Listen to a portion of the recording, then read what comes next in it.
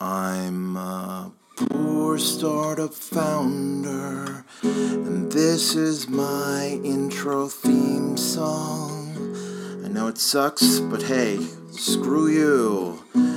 Today I'm gonna talk about high-level startup overview.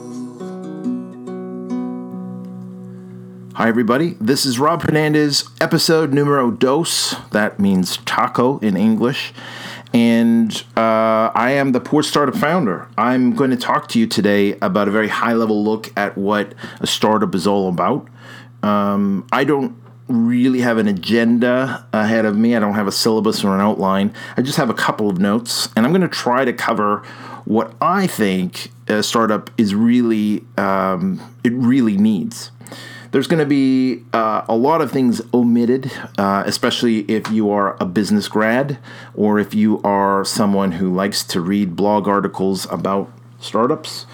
I probably will miss a lot of that stuff out, but only because I'm going to talk about it from a more hands-on, contextual perspective. Well, that was awkward. That was a phone call. It was a wrong number, so when you get a phone call on your work line and it's wrong number, it's so deflating, isn't it? So, guys, let me jump in here. What we're going to cover are the what, why, the how, and a couple of other things when it comes to your startup. I think that many people really get hung up on certain parts of a startup, and I think for a successful person to jump into a startup and go through all these steps rapidly, there's more opportunity for success. Now I'm starting to sound like, what's that guy's name? Gary V? Is that right? Nothing against Gary V, but he talks about things from a very positive light. He is a very successful entrepreneur. Good on him, but he makes things sound so easy. I don't agree that it was very easy for me to do my first startup. I was lucky as balls to get, are balls lucky? I was lucky as bunny rabbits. Well, not bunny rabbits. They get killed and eaten. I don't know what lucky as a really lucky person. Whoever that guy is on Jeopardy that's winning a ton of stuff. He's got to be lucky. I mean, he's nobody could be that smart, right? I don't even know what I was talking about. So let's just get right back to this. What, why, how, and a few other things. The first thing is what? What is your startup? You could be laying in bed. You could be in a coffee shop. You could be at the beach, and you have an idea. Guess what? The idea that you have is fantastic. It's beautiful. It's going to revolutionize the world. Actually, let me rephrase that. It's not going to revolutionize the world. It could revolutionize the world if you got out of bed or into the office, away from the beach, and you actually did something about it. Ideas come very easy. I got to say that in my lifetime, I probably had about a dozen fantastic ideas. I thought about the SUV before the SUV became a thing. So just saying, I deserve a little bit of money there, perhaps.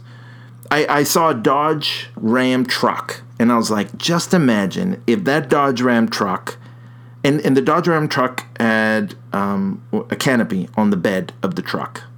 And I was thinking, imagine if that canopy was actually, fixed on the car. A few years later, they came out with Dodge Durango. I was like, that was my idea. But then I was thinking about this the other day. Jeep was actually building SUVs, I guess, much earlier.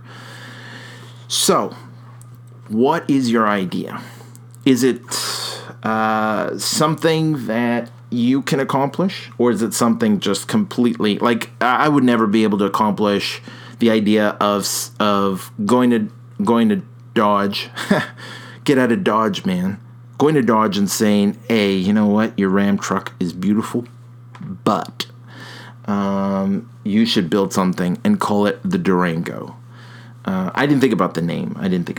Now, here is a caveat with the what. Don't worry about the name. Don't worry about the branding. Don't worry about the colors. Don't worry about any of that. Don't even worry about the URL, because you know what? That stuff will all come in time. I'm going to tell you a quick story. I used to do a lot of creative design stuff, and I used to have clients who asked me to do websites, product design, marketing sites, and one of the things they asked me to do was branding. Branding, for those who don't know, is kind of like what the company looks like, sounds like. You know, it's the personality behind the company. But branding, from a creative standpoint, was stationery, logo for one, stationery. Colors for the website, fonts, and all that sort of stuff. It also includes, a tagline or the language that you use for your company.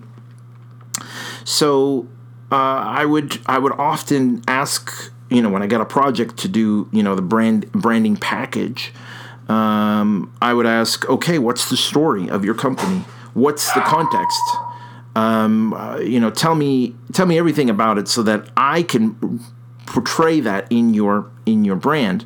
Sometimes I'd have clients that said, look, I just want a dragon, and I want the dragon to be like red because I like the color red, because I'm really into red, and I want it to be just awesome. I want it to look like a tattoo, but it's on tin. So then I'd be, okay, well, what's the name of the product, or what is the product? They said toilet paper. Well, it doesn't like, they don't match up. I don't get it. And if I don't get it, guess what? People looking at it for the very first time definitely won't get it. But I had clients like that, and I'd often say, at least early on, I'd say yes, I'll do it. But then as I became more seasoned as a designer, I'd stop and I'd say, no, I need a story. If you want me to do the branding, we got to understand what the company's about, the what, the why, the how, all that sort of stuff. And then I can help you. Actually, you don't really need to know the how, but the what and the why, actually the how could help a little bit, because especially if it's something complex that people can't wrap their heads around, a little bit of how, an explanation of how, might, like simplifying that could really help people, connect with the brand better. So I think it's the same with your startup.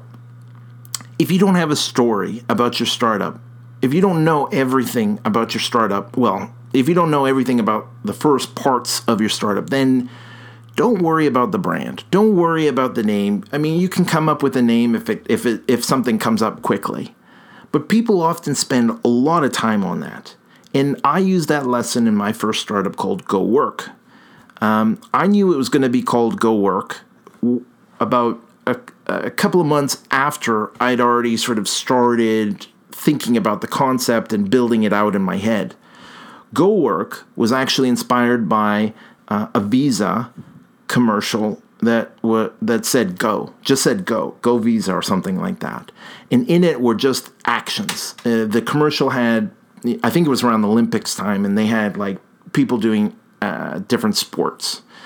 And go, to me, was this action, this verb that I totally appreciated, especially coming from a company where people would just sit and play games and not work. They wouldn't work. And I thought, when I go to work, I want to spend my hours from 9 to 5 working, and then go home and have a life, right? I figured the more efficient I am at working, the less I impact my home life. The less I spend, working late or working over the weekends or bringing work home and stressing about it. So my company was called Go Work, but it didn't come right away. Even after I got the name, I didn't know what the logo was going to look like or anything. I just called it Go Work. I saw that there was a URL free, GOWERK.com, and I registered it, and boom, that was it. So GoWork.com became the entity. And I kind of put it on my back pocket. I forgot about it while I worked on the product itself and figuring out what the story was going to be. So the story is very important. What you're building isn't just an idea. It's what it means to you. It's what it means to other people. And how you get to the meaning behind your product is understanding the why. This is the second part. Actually, I probably shouldn't say second part because I don't know how many parts there are in total. This podcast is being recorded. This episode's being recorded, and I still haven't figured out what the last few stuff items are. I'll probably hit those as I get to them. But why is a very important part of your startup. Why are you doing this? If you have a personal story, that is fantastic. That is what you need to use to drive the rest of the elements of a startup, like the how and the validation and all that sort of stuff. The why is why you're doing this, why you're building something that will improve people's lives or make lives better and whatever. You know what I mean. Why usually comes from your own self, your own heart, your own experiences, and that sort of thing. For example, I want to buy a propane fire pit for my backyard. And I'm looking around and seeing that the propane fire pits that I really like, you know, the concrete finish, polished, square with glass beads and, you know, a nice big size, they cost a lot of money, $1,200, $2,000. When you can just buy a gas connector, like you can buy the tray where the glass beads are with the propane thing where the flames come out, the long tube and the regulator that attaches to a propane tank. You could buy that. It's called a propane gas kit, I think. I'm not sure. And that costs like $100, maybe less, if you shop around.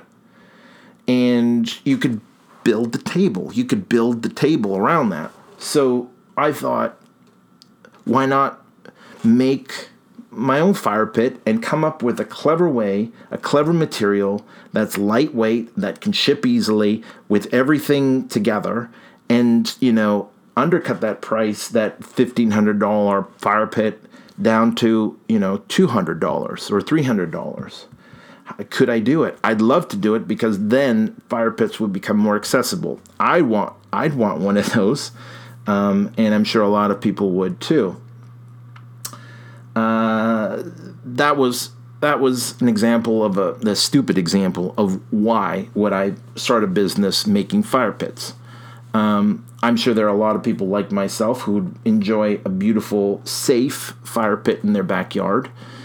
So if I can make it more affordable, then more people would be able to enjoy it. The why for my current startup called Pounce is, and Pounce, by the way, is recruiting technology. It's software to help recruiters and candidates and hiring managers all connect and collaborate. The why behind that actually started with the frustration that a lot of job seekers have when they're applying for a job. It sucks. It's really hard. So, you know, people spend so much time, invest so much time in figuring out how to put a resume together. Then they spend so much more time researching a company. Then they spend so much more time applying for the job in different applicant tracking systems. And the hiring manager spends zero time looking at their resume. By zero, I mean actually 6 seconds on average, based on a study a few years back. They don't spend very much time, is the bottom line. While candidates spend a whole a lot of time trying to apply for a job. And guess what? Hiring managers have a job. Hiring managers have projects. They're busy people. They care very little about the amount of time that a candidate spends on their resume. A candidate is, I'd say 50-50. A candidate is looking for a job because they need a job. Bills to pay, expenses piling up, and they need an income. Sometimes they are at a bad job and they already have an income and they want to upgrade their position. They want to take a step in their career. But it's still unfair that candidates can spend so much time. So that's the why behind Pounce. I think that leveling the playing field between candidates and hiring managers will make hiring a lot better. You'll get more engaged candidates, and you'll get a better fit within a company because they're more engaged and more honest and more available in their information. And that means less turnover. I think we're seeing a lot of really crappiness in the market because of poor candidate engagement. That is one of the whys of Pounce. We really want to be an advocate for the candidate. And I think by doing so, we'll improve the whole recruiting ecosystem. So that's an example, another example of why. If you can relate to it, then it's something that you can sell as well. It's an idea that you can sell. The why of your business is something that you'll draw upon when you're selling your business to clients or to investors. So we talked about what your business is, what that idea is, and why you're interested in this business, why you think it's important. Now we want to talk about how. How is a very interesting and complex question because it really depends on so many variables. You can think about how as resources. How are you going to build this? Do you have the resources to do it? And resources can include capital and it can include skill sets. Are you the person to build this? Are you the person that will be able to convert a pickup truck into an SUV and be able to make it a great experience for not only the consumer but the company? Could there become growth for the company? Will it sell? Are you capable of doing this? I'm a creative designer. I'm a graphic designer. I did a lot of websites, marketing sites, product design, branding, all that sort of stuff. Back in the day, I did a lot of user experience work as well. And I think, so I was capable of designing my product almost entirely with a drawing program like Illustrator or Photoshop. But I was a little naive, I got to admit, because I just said that I was able to design the entire thing. The entire thing, you won't know what the entire scope of your startup will look like until you get customer feedback. You won't know the intricacies, the nuances, the how people use this, which will require you to iterate, which will require you to scale back design or improve the design with new products or new features. You may realize that this is all like just the beginning, and you'll have to build out a huge platform, much bigger than you thought, in order for this to be successful. So don't expect and don't be frustrated when you think that you've built something or designed something end to end, and you're like, that's it. And then shop it off to a developer or start developing yourself, only to realize this is not it. There's a lot more to this. Don't be disappointed. But when you do think about how you're going to develop this, try to remove as much of the noise as possible, distractions. Things like, and I mentioned this before, branding and colors and how it looks and that sort of stuff is a distraction. Being able to do anything outside of the core functions of what your idea is are distractions. Exporting to PDF and all that sort of stuff can hang you up. So don't worry about it. Just focus on your core product. How are you going to build it? Can you do it? Can you build it? If you can, go for it. Think about the resources that you have at hand. Are you able to build it with cheap resources? If so, go for it. Whatever you have at hand, if you happen to be a developer of very high-end or really current technology, use that. But if you don't, if you only know how to do PHP from 10 years ago, don't be hung up on trying to learn some new language just to build this. Don't think too far ahead where an acquisition comes around and then they're going to be looking at the code and saying, this is a mess, this is ugly. We're not buying this because we have to rewrite everything anyways. Don't worry about that. Build it. Build something and build it as quickly and easily as possible. Don't even be afraid of using PowerPoint as a prototyping tool. And the reason I say that is because people just get hung up on the whole development process. Don't be those people. Because once you have the what and the why, and you're able to tackle the how, then you're moving. Then you're actually, a bona fide startup. Another element of the how is in resources is capital.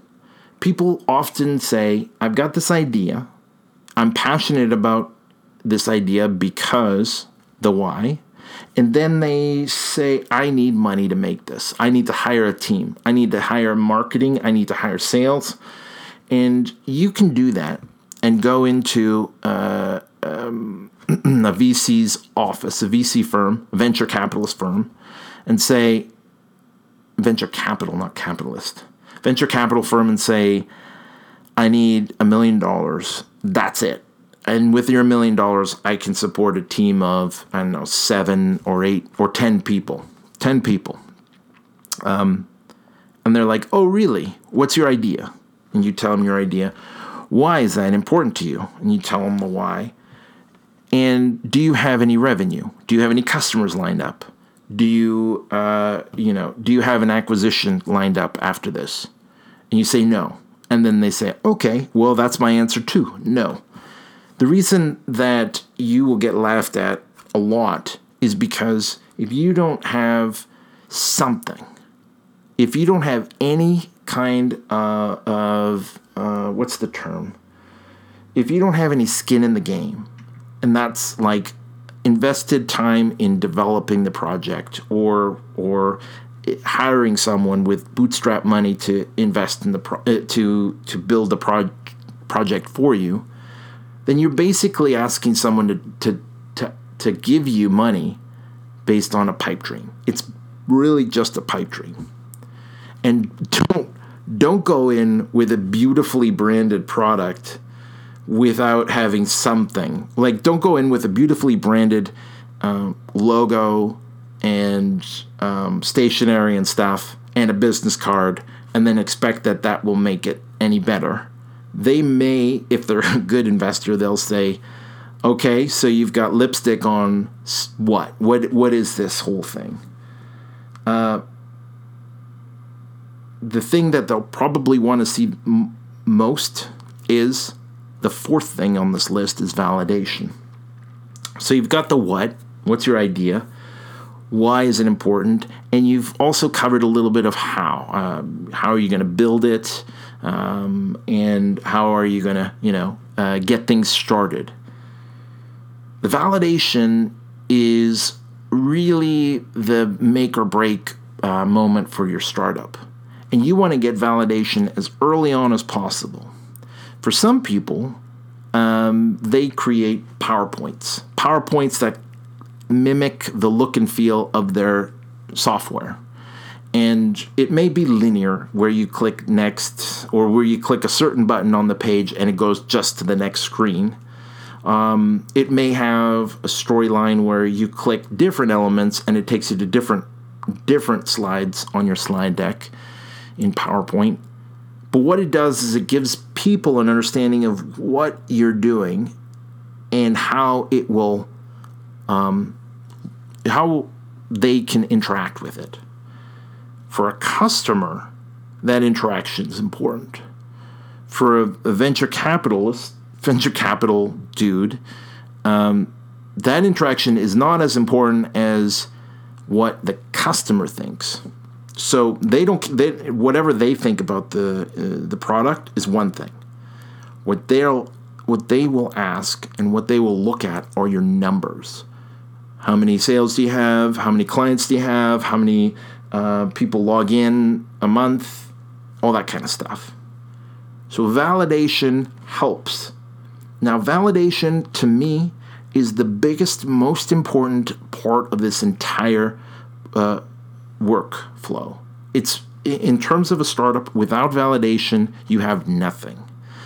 Validation is going out and asking people, your customers, questions, your clients, understanding your market and understanding your competitors. Your market and your competitors are sort of the same thing, except your market includes, the entirety of your competition and your clients.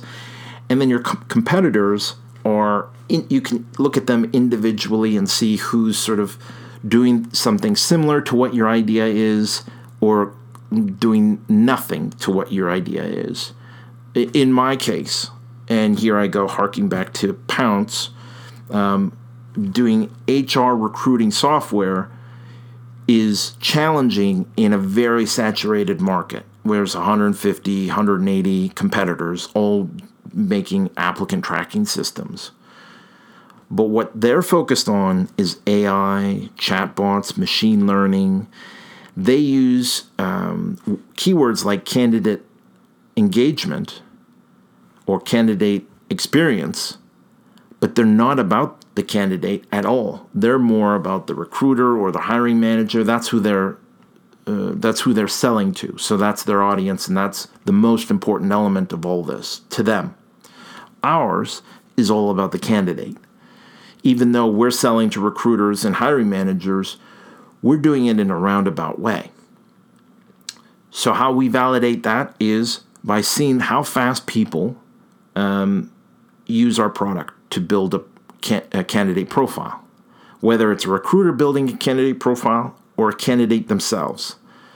How easy it is for them to use, what kind of feedback they have. And we've taken that feedback and iterated upon it, iterated our product over and over and over again until we are able to say that this product is pretty solid. Validation to us at Pounce is about the product, how people respond to it, how long they spend using the product, whether they're interested in extending their trial to a paid membership, and how often they're engaged in the product, how often they sign in, how many people they collaborate with on the project, how many clients they bring into their platform, how many candidates they bring into their platform. Those are just a few variables, and those are just numbers. But the true validation comes from feedback, the feedback that I get. Like I said, Pounce has been around for 2 years. And the first year, we were hardly getting any feedback. People were not, sending us any kind of feedback, even when we asked for it. We said, hey, we saw that you're using the product. Fantastic. What do you think of it? And we would hear nothing. That told us that I guess, they were just completely disappointed their expectations were here and what we were delivering was way over there. We did some modifications based on the very sparse feedback we got. And then we asked again, new people, what do you think? And they told us more information. We got more engagement. See, part of the validation was the way we were reaching out as well. MailChimp was a product, was a platform that we started using to make sure that we could control our messages out. We can always reach out to people. And then in that was a way for them to respond.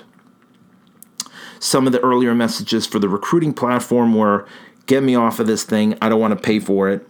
And that's because it was Recurly, our billing software, that was their first point of contact with us. Once we realized that, we cut off Recurly's messaging and we turned on MailChimp messaging, and it was a much more polished and more personal message, had nothing to do with billing. And we stopped hearing the negative feedback, and we started getting positive feedback. And by positive, I mean constructive ideas of what's missing in the product, ideas of how they would definitely become a customer if they had this or this or this. Validation really helped us understand what our idea was and its impact on the market. Validation also helps us understand how we stand apart from our competitors. So, by building a lightweight prototype and getting your product out there as soon as possible, using as few resources as possible, you're able to get validation sooner than later. And the sooner you get validation, the sooner you know you're on the right track or the wrong track. Think of validation as a compass and a map. And you know that you want to get from point A to point B. You know that you want to get somewhere. And, your customer feedback, your validation is always directing you in the right direction. You may be way off at the beginning. Don't be discouraged. That's the point of validation. Either the product is a dumb idea, the market won't take it, or more likely, you just approached it the wrong way. You approached it in a way that didn't resonate with people. So reiterate. Iterate over and over again. Don't be afraid to change things. Don't be afraid to cut things out. And that's why I say in the beginning, don't do anything complex. Don't overinvest time in something that will be very complex, only to realize that, holy Chicago, I've got to redo everything. Now, once you've got some validation, this will really open the door to getting your first customer. Getting your first customer is the most important step of a startup. Well, I just said that about validation. I'm going to say that about everything. I think everything is really important, but getting your first customer is the hardest thing, especially if you never had a startup before, if you never were in sales before. Talking to people, you'll sort of break the ice with the validation. You can talk through email. You can talk through Atlassian's Jira. There's a support desk there that allows people to connect with you directly through your application. But sales is really about talking to people directly. It's not hiding behind email or Jira support desk or your marketing. It's about pounding the pavement, as they say, hustling, going door to door.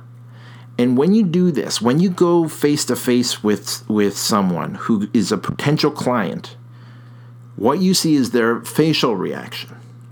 You see their honest reaction to your product. Sometimes it will be a beautiful, enlightened reaction, and sometimes it will be like, okay. I have gotten every type of reaction.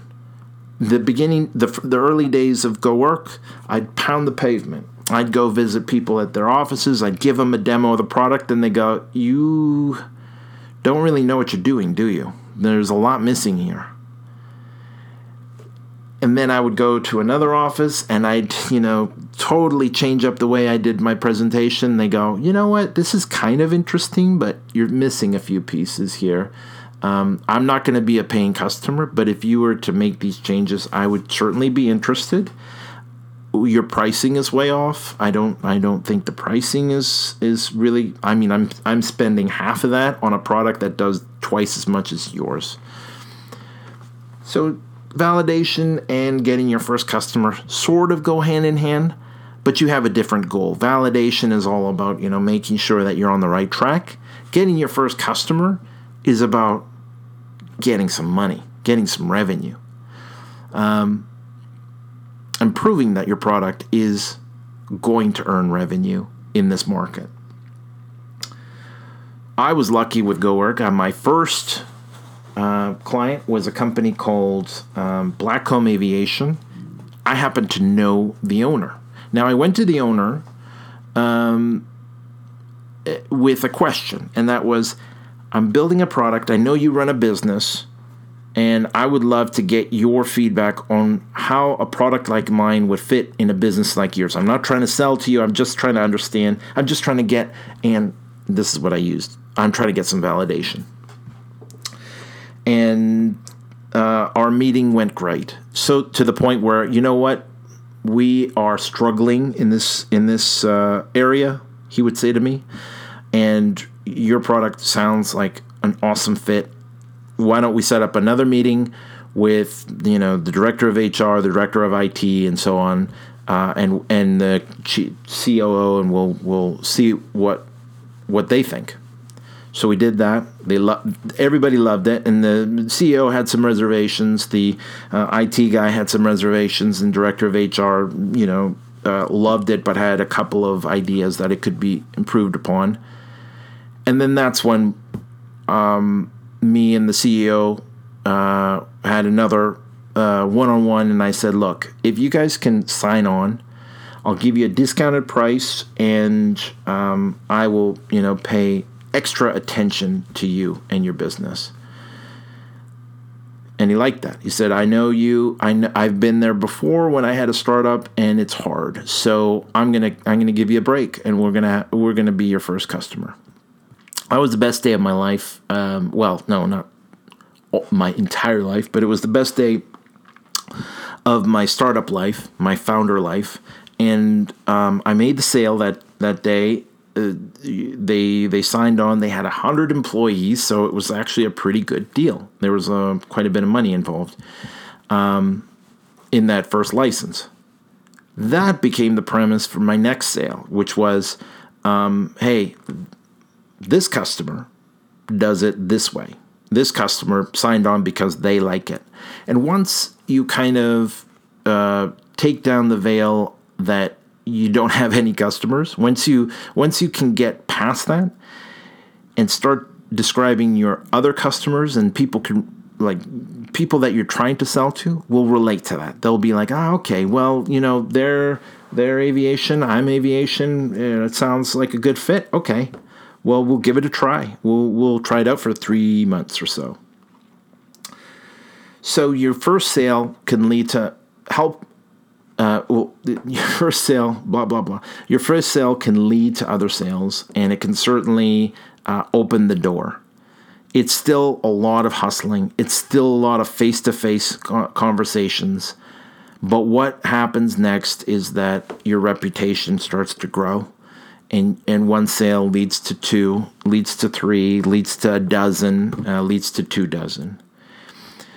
All these sales that you start to accumulate also give more validation to your entire story. They validate not only your product, but they validate your business model, what your pricing is, who you're selling to, and they give you a lot of information that you can leverage for marketing and for the big, exciting element that all startup founders want to hear. Well, most startup founders want to hear acquisition.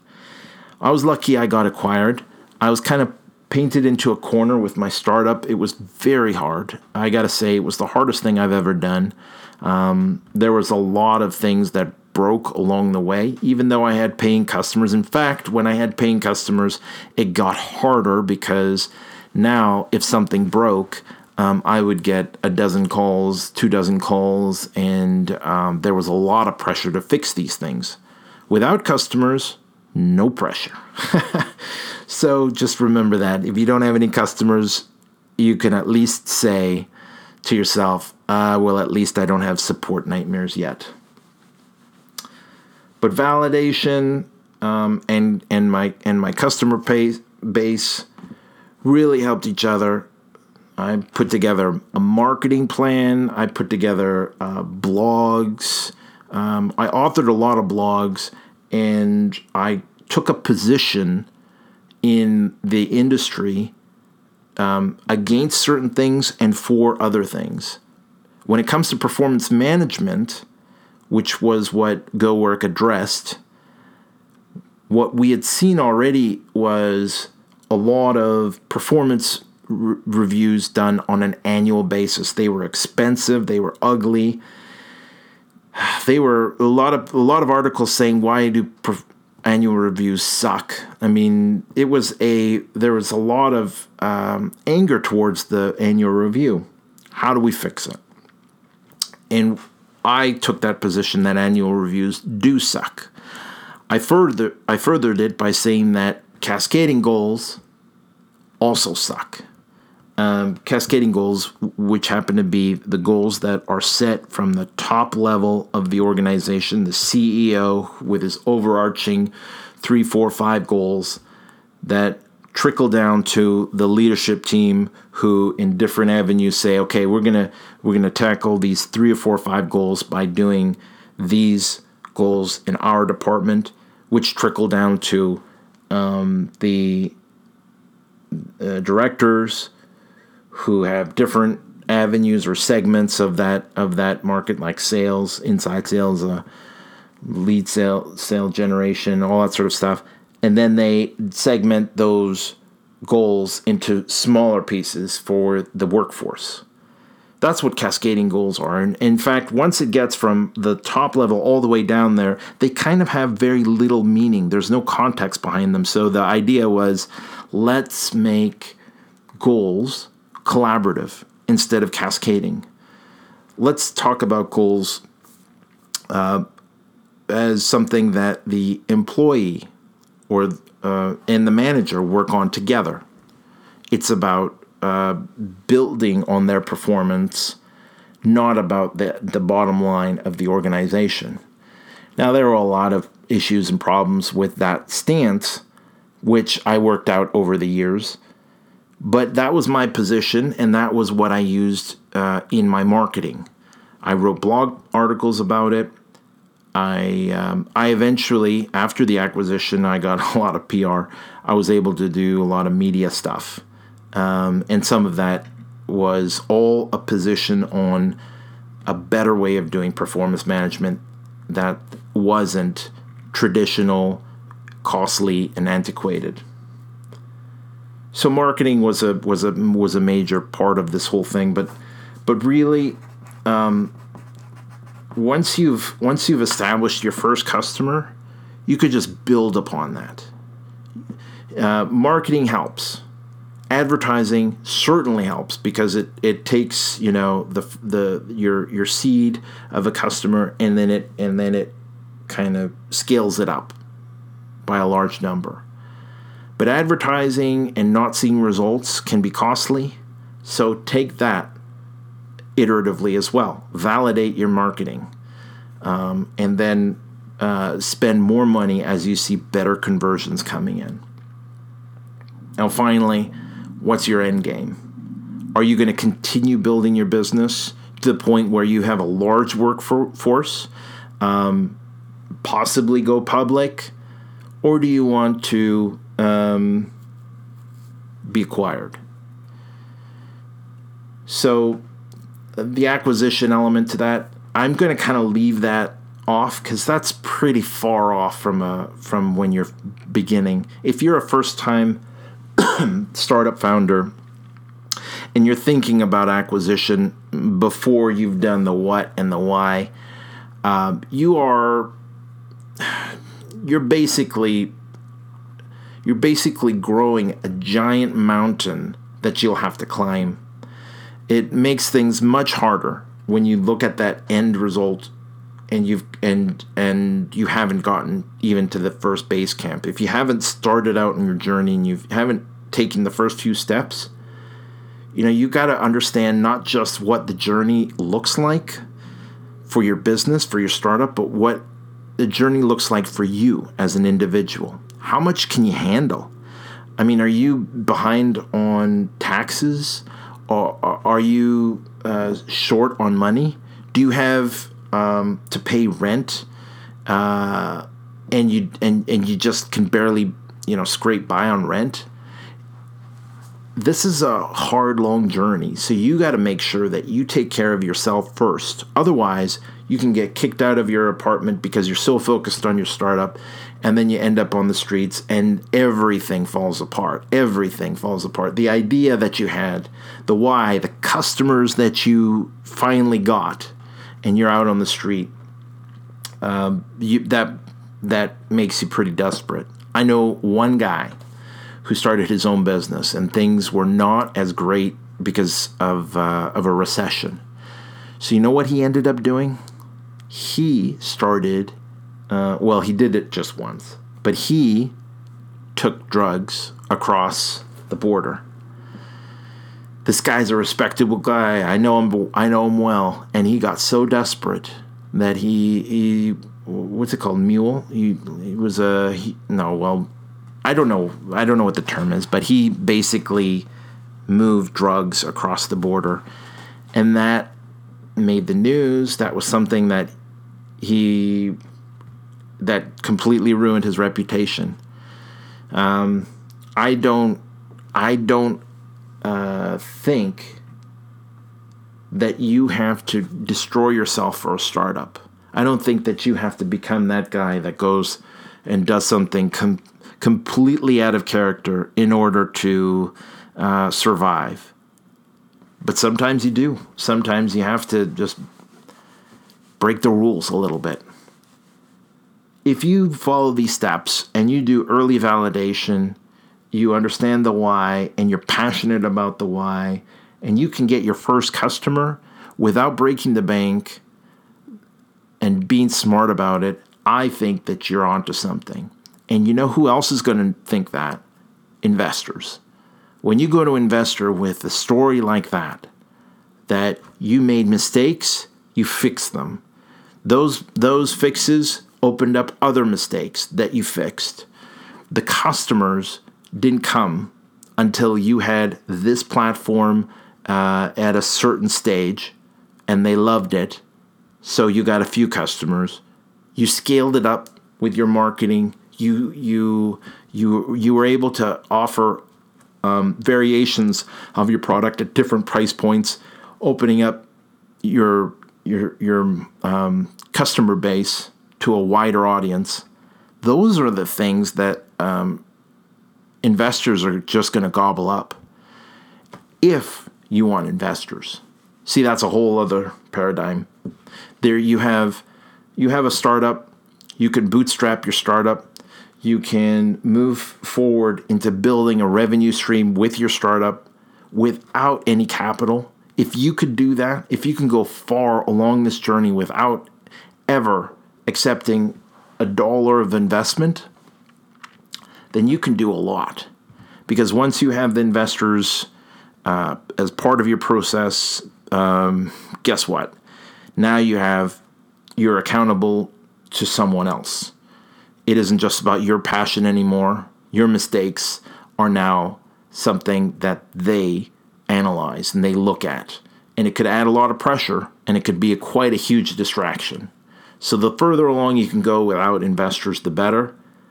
But once you have a good story and you do want to bring on investors to scale up your business at a rapid pace, then this will empower you. An acquisition will happen if all the stars align. An acquisition is about you wanting to sell and a company that sees your product as a valuable, as something valuable to their business, to their customer base, or a new customer base for them. That is going to be pretty tricky, and I won't stop at saying that the acquisition itself is pretty tricky. It's beyond the acquisition. After the acquisition, it gets hard as well. You're talking about you as an individual who had a passion for your product, who had a passion for your clients, who built something that was better than the industry was offering as a whole, and you were breaking rules doing it. You were changing the whole dynamic of things like performance management from an annual review to feedback, to bite-sized feedback. And you went against the grain and you did it. And you have clients, you have revenue, you built something, and then you get acquired. You're no longer the same person. Now you report to someone, whether it's the CEO or the VP of corporate development. You report to someone, and that someone has their own idea of what success looks like. When I sold Go Work to TriNet, I actually was excited that I'd have access to a huge sales force, 400 or 500 salespeople. I'd have access to developers. Like, they had a huge development team. I'd have access to marketing resources. I had accumulated a bunch of Twitter followers because I was very hands-on. I thought, now with resources with marketing, I'll be able to, spread the word even more. I thought I had access to a lot of things that turned out not to be. For example, and customer support was the biggest one that I was excited about, because customer support was something that I did very poorly with my startup. I couldn't answer questions about performance management as well as someone who's qualified to answer those questions. Then again, I am the most qualified person because I kind of redesigned the whole performance management concept in the first place. Still, it was very hard for me. So a whole team of customer support, I think they had 900 customer support people.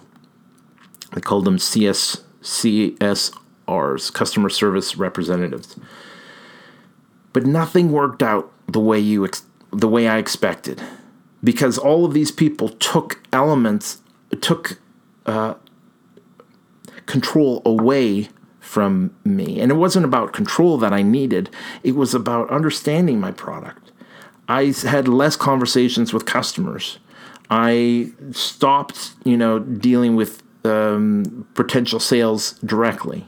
So I didn't get the reactions. I didn't get a read on the reactions from people.